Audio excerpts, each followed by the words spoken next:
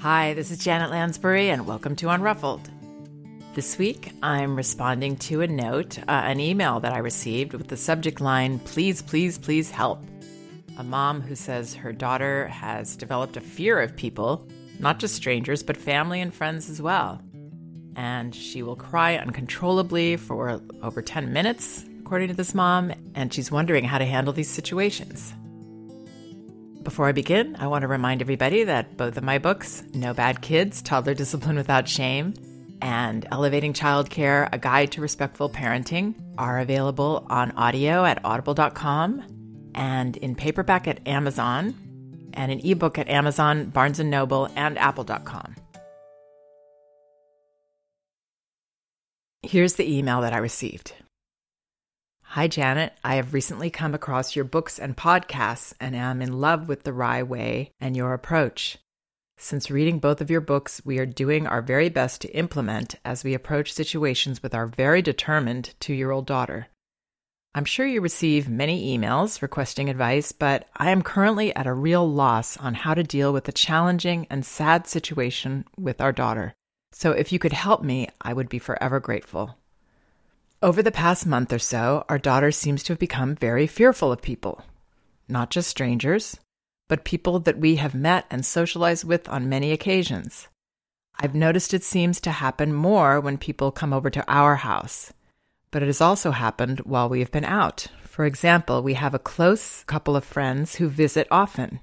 On this particular occasion, my daughter and husband were sitting out in the garden when I went inside to let our friends in. Our friends hadn't even made it to the garden when my daughter saw them and began to cry uncontrollably. She cried for what seemed like forever, and nothing we said or did not do for that matter, helped our daughter.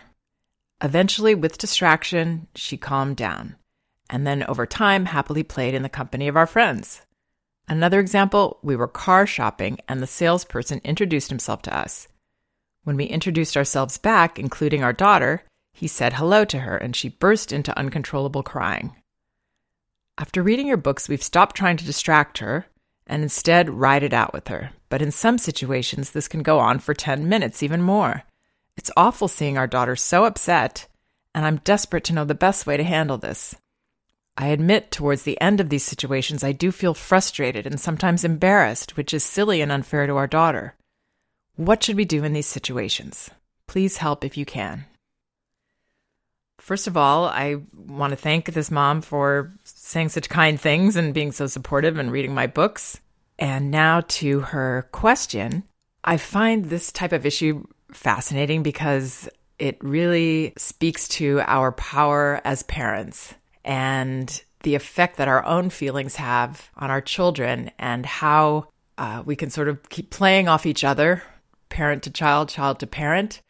And without even knowing what's going on, we can tend to make something bigger. We can tend to make something into kind of a story about our child. And it usually starts very innocently. Now, before I talk about my theory on this, I just want to say that if this little girl, if there's, other atypical things going on with her, I don't think that what's being described as this problem is atypical at all. But if there were other issues this parent was noticing, atypical responses to things, or if the girl had been traumatized by a person coming in her face or whatever, then there might be more to this. But oftentimes, this kind of issue begins because a child feels surprised by somebody or, knowing how sensitive and aware children are, how extremely sensitive. They take everything in. They take everybody's energy in around them. That's why they get so easily overstimulated, especially the younger they are. Like infants are so easily overstimulated. And even a child this age, she's taking everything in. And somebody's energy that's close to her, that's directing their energy at her. Or she sees, these people come into her environment that have their own energy. It could almost feel like an invasion of her. She's just taking in all this energy, and it's surprising, and it's a little bit, hey, I don't know. Maybe I don't want you here right in front of me. Maybe I don't want to deal with you and your energy. So It's more of a child being surprised and kind of a little thrown and taken aback, or just, I guess, a little bit alarmed. As parents, we tend to, and I know this because I'm a parent myself of 3 children, and believe me, this part doesn't get any easier.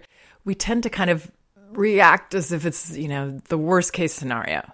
We get worried. Everything is, oh gosh, something awful is happening here. Whether it's our child who's been out and hasn't called us when we thought they were going to call us, or, our kids, wait till you have to deal with this. Our child takes the car out and drives somewhere, and they didn't text to say that they got there. And, our mind goes to all the things that could go wrong. So in this case, I believe that this parent, and maybe the other parent as well, they were quite alarmed and kind of freaked out by their child's response, and thought, oh gosh, she's terrified. She's so frightened, and this is traumatic for her. And oh my gosh, we've got a big problem here. What are we going to do? By having that perception, our child then picks up our energy around this situation. And that energy teaches our child something about the situation, that, oh, something really wrong is happening here. This is not just somebody that surprised me and got in my face when I wasn't quite ready for it, or had this direct energy coming at me that I wasn't sure about at first. I wasn't sure if I wanted. And now it's actually, yikes, my parent is indicating to me that I need to really be afraid of this. And that's how it builds. And the message goes back and forth from parent to child, child to parent, and it becomes a thing. So I believe that's what's going on here, because I've seen this happen before. And I've talked to a lot of parents that, they get into something like this. And often, I would say usually, it's actually a very strong-willed child, that there's a very strong will in there. And what's so interesting is this parent opened her letter by saying, since reading both of your books, we're doing our very best to implement as we approach situations with our very determined 2-year-old daughter.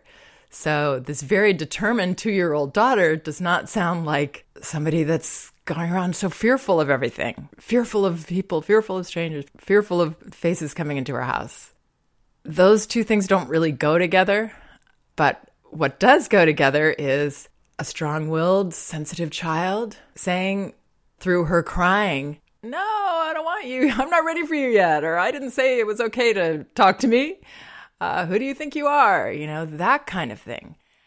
And if we can perceive it that way, which I believe is the truth, then we're going to have a completely different response. Wow, sounds like you weren't sure about him yet. Did you need more time? This seemed to surprise you.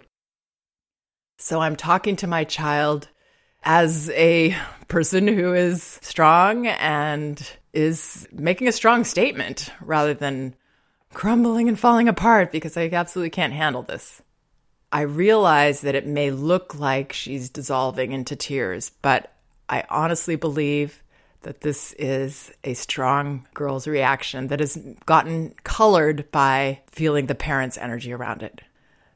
So, the other way to respond would be, oh gosh, oh, it's okay. And here I want to distract you. And, oh, it's okay. It's just a man, and all these things that actually make our child feel like, yikes, my parent is really uncomfortable with this situation. So I should be too. So turning this around, seeing this as our strong child saying, hey, wait a second, buddy. Did I say you could come in to my house yet? No, is going to bring about an entirely different response from us. And that's going to be a helpful response. What that does is it says, yeah, you're welcome to tell me about this. You're welcome to tell me these feelings that you have. I'm not afraid of them. I'm not intimidated by it. I'm not trying to distract you out of them or fix them. You've got a right to say this. That actually diffuses it. So then our child doesn't need to do this very much anymore, or, maybe not at all, because we've welcomed them to share. And this is true about so many things. Pretty much everything that I podcast about or write about is about just allowing children to have their feelings, not being worried about them, not being frightened by everything, not getting angry and frustrated because our child is having a feeling, really welcoming. Yeah, tell me. Wow.